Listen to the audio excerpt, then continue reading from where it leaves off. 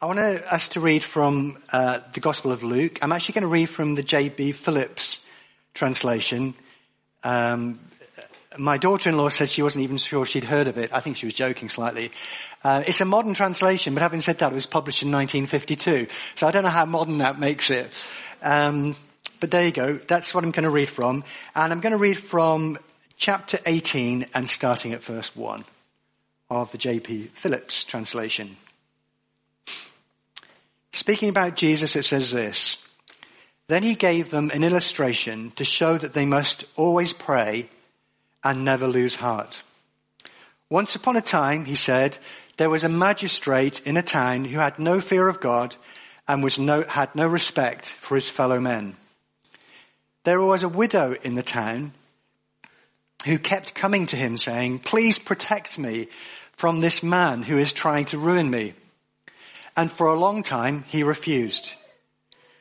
But later he said to himself, although I don't fear God and I have no respect for men, yet this woman is such a nuisance that I shall give judgment in her favor, or else her continual visits will be the death of me. Then the Lord said, notice how this dishonest magistrate behaved. Do you suppose God, patient as he is, will not see justice done for his chosen, who appeal to him day and night? I assure you, he will not delay in seeing justice done. Now I want to make it really, really clear that this story that Jesus told was nothing at all to tell you about what God is like. This tells us nothing of what God is like, except that he is good and he upholds justice for his people. God is not long-suffering and kind of gives in because we pray and relenting. That was not the point of Jesus' story. He says right at the very beginning, the illustration, the story, is to show that they must always pray and never lose heart. That's the purpose of that story.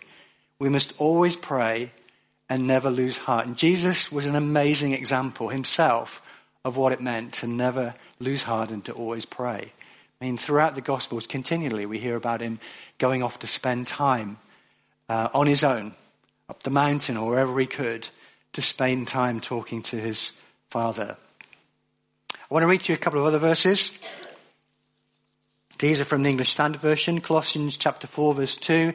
Continue steadfastly in prayer, being watchful in it with thanksgiving. And 1 Thessalonians 5, verses 16 to 18 says, rejoice always, pray without ceasing, give thanks in all circumstances, for this is the will of God in Christ Jesus for you. Are you getting my message this morning? You know, I used to hear the injunction to pray every day and think, oh man, that sounds boring. Now I'm sure there are many people sat in this room that have never ever thought that. And obviously I'm being very vulnerable with you in saying that. But just to pray every day. But then I didn't really know what it meant. I didn't understand what it meant to pray. I thought it was my religious duty to pray. I thought it was my religious duty to read the Bible. I didn't realize that actually what was giving me was a glorious opportunity and privilege to have a personal relationship with him. Yes, I'd become a Christian. I had a personal relationship with Jesus, but I didn't have a personal relationship with Jesus. It's taken me years and years and years to grow a personal relationship with Jesus. And I'm glad and I trust the Lord that I've still got a few decades left, at least, to continue to grow in that personal relationship with Jesus. And that is what prayer is. It's learning to have a personal relationship with Jesus, to realize that he has opened a door for us to come in and to grow with him. In fact, it's interesting because in Revelation 3, he actually talks about that he's knocking on a door and is waiting for us to open it. You know, behold, I stand at the door and knock. If anyone hears my voice and opens the door, well, I will come in and sit with him, her, and dine with him, dine with her. And I always heard that taught as if it was like, wanting people to become Christians. But I think it's a lot of Christians that have the door shut. As a challenge to me, it's a challenge to you. There's a lot of us who keep the door shut. And he says, why don't you just keep the door open? Open the door and then wedge it. Get something stuck under it so it doesn't shut again. Because Jesus wants to come through that door and stay through the door. Doesn't want to be shut out again. He wants to be able to sit with you. He wants to eat with you. He wants to get to know you. And he wants you to get to know him. That is prayer. That for me is what prayer is. And when we join corporately to pray, we're getting to know Jesus together. We're getting to find out something about him that, I don't know, for all the years of praying on my own, I find there are things that I learn about him when I'm with other people praying that I don't always learn on my own. God is so desiring to know you more. Every single one of you in this room, God desires to know you so much more than he already does. You might think, well, he knows everything. That doesn't make any sense. Yeah, but he wants to get to know you. He wants to get to, not to know about you, he wants to get to know you. And even more, he wants you, not just to know about him because of things that you've read in there, but he wants you to get to know what he's like. I mean, if he's going to come and eat with you, what does he like to eat? What would he choose if you gave him a choice?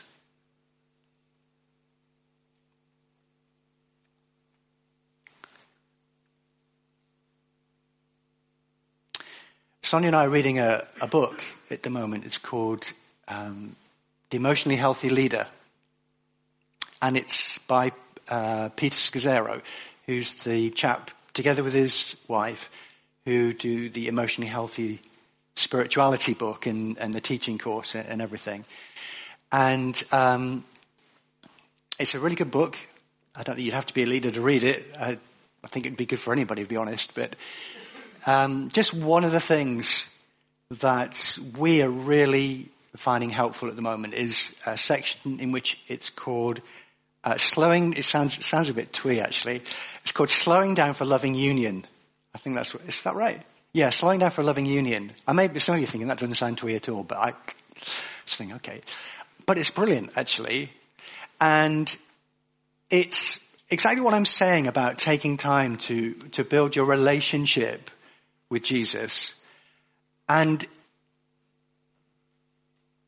for me, that whole thing about the need to slow down. I mean, in the words of in Simon and Garfunkel, not Gilbert and Sullivan. That's somebody else. Slow down, you move too fast. You got to make the morning last, just kicking down the cobbled stones. Come on, you know it. Looking for fun and feeling groovy. I don't know about millennials, but all the 1960s and 70s, yay! It's not just about millennials, you know. I'm going to Google it later. Slow down. Slow down. Do you know, even if you're retired, it's carefully not trying to look at anybody who's retired, or you don't work for any other reason, you still need to slow down. Because you can fill your life with stuff just as much as somebody who has a 9-to-5 job. You know that? You can. I used to think when holiday time was coming up, we're going away for a week's holiday or something, feeling convicted that probably I wasn't spending enough time with Jesus, my quiet times and all that. It'll be fine because when I get on holiday, obviously I have far more time and I'll be able to read my Bible and pray. And I'd get home after a week or two and just feel so bad that I'd forgotten. Because I'd filled my time with having fun. Now, of course, part of what I was missing is slowing down to be with Jesus is about having fun. Because he wants to join in with you. See, when I used to think that praying every day was boring, it's because I didn't realize that actually praying is having fun with Jesus. Now again, if you hear me right, He wants to be in it with you. He wants to enjoy your life with you. You know, he's human. There's a man up there on the throne, and he knows what it's like to be a human. And yeah, he suffered, and he prayed, but he had fun. You know, he had a sense of humor. I think he would have been fun to be around. Challenging, oh yes, but I think he would have been fun to be around. And just learning, we're learning afresh that just to stop, that actually, you know what, everything else can wait. There is nothing that's too important that you can't stop and just, okay, I suppose if you're at the hospital dealing with cardiac arrest or something, probably do that first. But there aren't many things where it can't wait. And so many of the things that we think are important that actually, at the end of the day, it's dust. I like the gold dust though. I love that kind of dust. God wants to fill us with that kind of dust. And I want us to really hear that, picture that word this morning, because he wants you to slow down enough that the dust can actually settle on you. He wants you to slow down enough. You rush about, there's no chance. It might look pretty swirling around you in the sunlight, but it needs to settle upon you. We have our 2 granddaughters staying with us for the weekend, for a long weekend. It's a bank holiday weekend. They're 5 and 3. That's right. Just Abby was trying to put 3 fingers up yesterday, and now I'm struggling as well. But I'm 3. If there's a prayer line today, Sonia and I will probably be in it. You get that list of 5. If you could just sneak us on, just till Monday. After Tuesday, we'll be fine. Just till Monday, if you could help. Anyway, they like watching Mary Poppins. They haven't got that DVD at home. It's really difficult as grandparents finding DVDs that they have, because you go to your children's houses and they got walls full of DVDs or Netflix or whatever it is. And so we've got Mary Poppins and they haven't. Yes.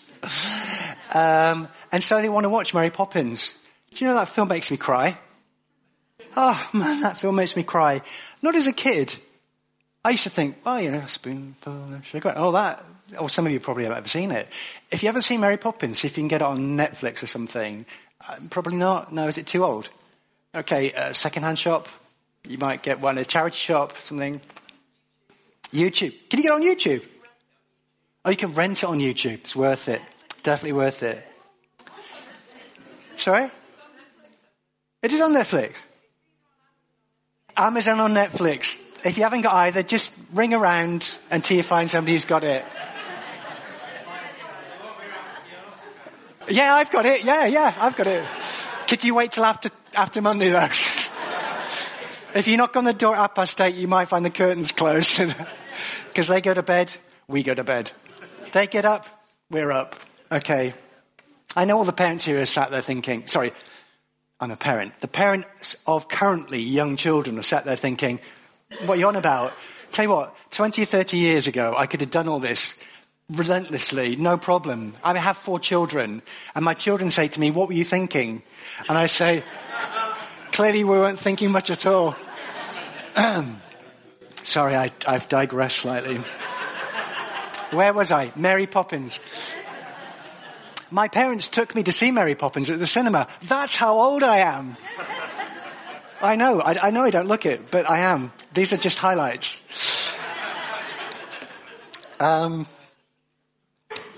Mary Poppins. Sorry. There is a point. It's probably written down here. I know what the point is. I do now wonder, particularly I wonder whether my dad cried when he took me to Mary Poppins. Not because of the cost. Probably 3 and 6pence back then. I don't know what it was. But if you watch that film as a dad, and Sonia says as a mum too, although it focuses very much on Mr. Banks, thank you. And I suppose for those of you who haven't seen the film, Mr. Banks is a bank manager. Well, he works in a bank, and he has this very important job, and he's very high up, and he's obviously doing really well. And his wife is actually a suffragette, and so she's out campaigning all the time, and the children just get looked after by nannies, a succession of nannies, of whom Mary Poppins is one. And I used to think the film was about Mary Poppins, but I've come to realize actually the film is about Mr. Banks. And it's about the transformation that happens to Mr. Banks because he learns that what he's giving his life to is actually worthless compared to, in this case, the time he could be having with his children and seeing them grow up. And it's that time, the time that you think, I can do that later. Just later never comes. Yes, and there's so much that we give ourselves to. There's so much we rush around. Probably aren't many of us that work in a bank, but we all do stuff. And you know what? It's not as important as you think it is. Probably. Unless you've really got your life sorted out, got things in a good balance. It's really not as important as you think it is. And although I'm sure it's important and you want to do well, and whatever job that God has blessed you with, or you may feel you've worked hard to get, give yourself to it and be the best you possibly can be. But there is something more important. And that is this thing about being steadfast in prayer. And as I'm trying to explain to you, it's not just about shutting yourself away, and certainly not for me going through a set form of words. I know some people find those very helpful. I'm not knocking those, but what I'm saying to you, whatever it is that you use, whatever it is that you find helpful, remember the point is your relationship with Jesus. He wants to get to know you better, and he wants you to get to know him better. In the Colossians chapter 4, verse 2 that I read to you, it says, continue steadfastly in prayer, being watchful in it with thanksgiving. That being watchful, I don't know what it speaks of to you, but to me, there's a question to me, and that question is, what can you see? What can you see? When you pray, what can you see? I like to pray when I'm walking in the hills. I'm not walking along reciting prayers. I'm just walking along enjoying the day and feeling good about being outside and the exercise and the fact of it. And knowing that Jesus is so delighted that I'm enjoying his creation. He's so delighted that I enjoy slogging up the hills to the top and enjoying the view. He's absolutely delighted when we enjoy the physicality of our bodies, the fact that we can run, the fact that we can jump, the fact that we can do whatever. And even if we feel restricted in some way, what we can do, God just wants to enjoy that with us. And to look and see, and I found so many times in my life, the times when God has spoken to me so clearly, it's been when I've been doing something like walking in the hills. Or my other thing I love to do, which is garden. And a couple of weeks ago, I was doing some hard work. I was turning over the vegetable plot. It had been left fallow for 6 months or whatever it was, and the weeds were having a heyday, so digging it over. And it was in that God spoke to me so clearly on two things that I had on my heart, things I was kind of asking about. And it was while I was digging that I had my breakthrough in terms of hearing what God was saying. And I'm both, well, actually, I wasn't surprised. At one time I would have been surprised that those are the times that God speaks to me. It's interesting hearing what Liz shared this morning, because I actually saw something that God spoke to her. I know she was in a prayer meeting, but she saw something. She was being watchful. And I just want to encourage all of us that when we pray, whatever that means for you to pray, is just pray with your eyes open, especially if you're walking somewhere. Pray with your eyes open. Put your phone in your pocket maybe, and just say, Lord, it's a great day. Or actually, Lord, it's raining. days when you stop it. But whatever it is, and just say, Lord, which is probably more usual, I get that. We'll rush outside and so you can pray sunny prayers in a minute. Is just to start to or continue to develop that sense of praying where it's every part of your life. Yeah, it's good to stop at time and draw aside. Some days I do spend quite a lot of time working on the computer. And so I try and stop every now and again anyway to look out the window just to do my eyes some good. But it's a great opportunity while I'm looking out the window to just be really conscious about saying, Lord, I haven't forgotten you. And just talking to him and hearing from him. Yeah, so we sang this morning, Jesus, your loving kindness is better than life. And if you like, as we were singing, I was thinking, yeah, that's that. There's some things which are more important, and we need to get that. And the other thing from the story that Jesus told, it was to not give up praying, but also not to lose heart, and not to grow faint or not to grow discouraged, depending on which translation you read. Having the grandchildren with us, we took them out yesterday, went to Nostell Priory, not because we thought they'd like to look around the house, because there's an adventure playground there. But before we'd got 10 minutes, you can guess what two little girls in the back of the car are saying. Are we there yet? Of course, I always say, well, we are there. Depends. Anyway, it goes over their heads. Sonia says, no, we're not there yet. So she's much more straightforward than I am. Are we there yet? No.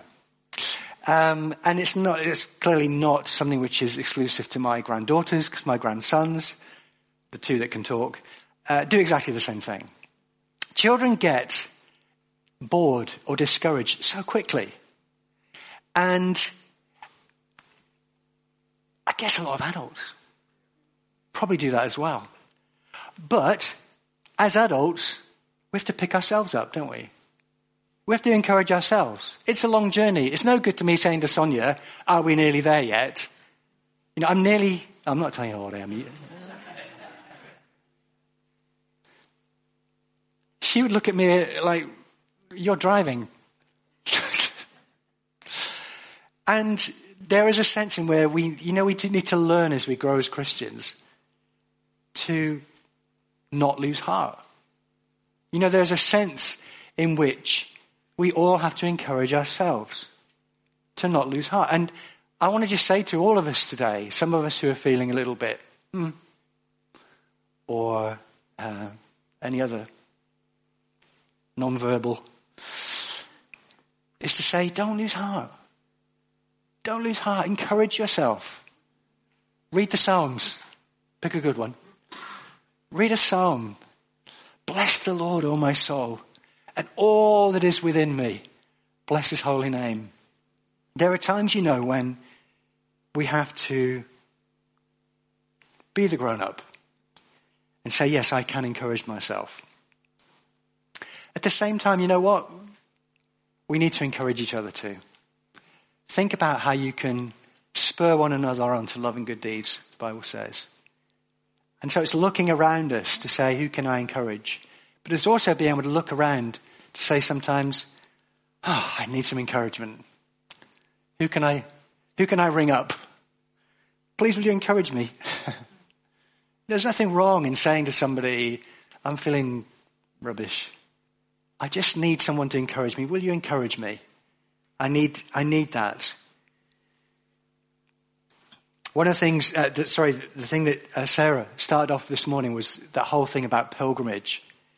And the thing about pilgrimage, as much as I understand it, is you have to keep going. John Bunyan wrote a book called Pilgrim's Progress, which I guess is even older than the J.B. Phillips. I don't know when he wrote it. What's the date? Is it a long time ago, isn't it? Long time ago, yeah. Definitely before I was born. And I have read it. And I encourage you to, if you have not read it, it's an excellent book. I mean, what he says in it is really, really good. But he talks about these different things that would distract from this pilgrimage that he's going on. And you'll recognize some of the language is a bit old-fashioned, but not the issues by any means. And the thing about pilgrimage is that we keep going. Whatever that pilgrimage is to. So Sarah is encouraging us today, that pilgrimage to get to know God better, to grow in our relationship with him, to go deeper with him. It's a pilgrimage. Sometimes it will feel like you're just skipping downhill and the sun is shining and the sun will be on your back. Other times there'll be a gale in your face and you won't know where you're going. But we're still on the same pilgrimage to know Jesus and to know him better. To know him and to know him better. Keep going. Do not lose heart. The 1 Thessalonians verse I read to you said this: rejoice always, pray without ceasing, give thanks in all circumstances, for this is the will of God in Christ Jesus for you. I know you've heard about giving thanks in all circumstances. We heard on it, preached on it recently, but it is a key to being able to keep going forwards, is to rejoice. It's to have fun. It's to be happy.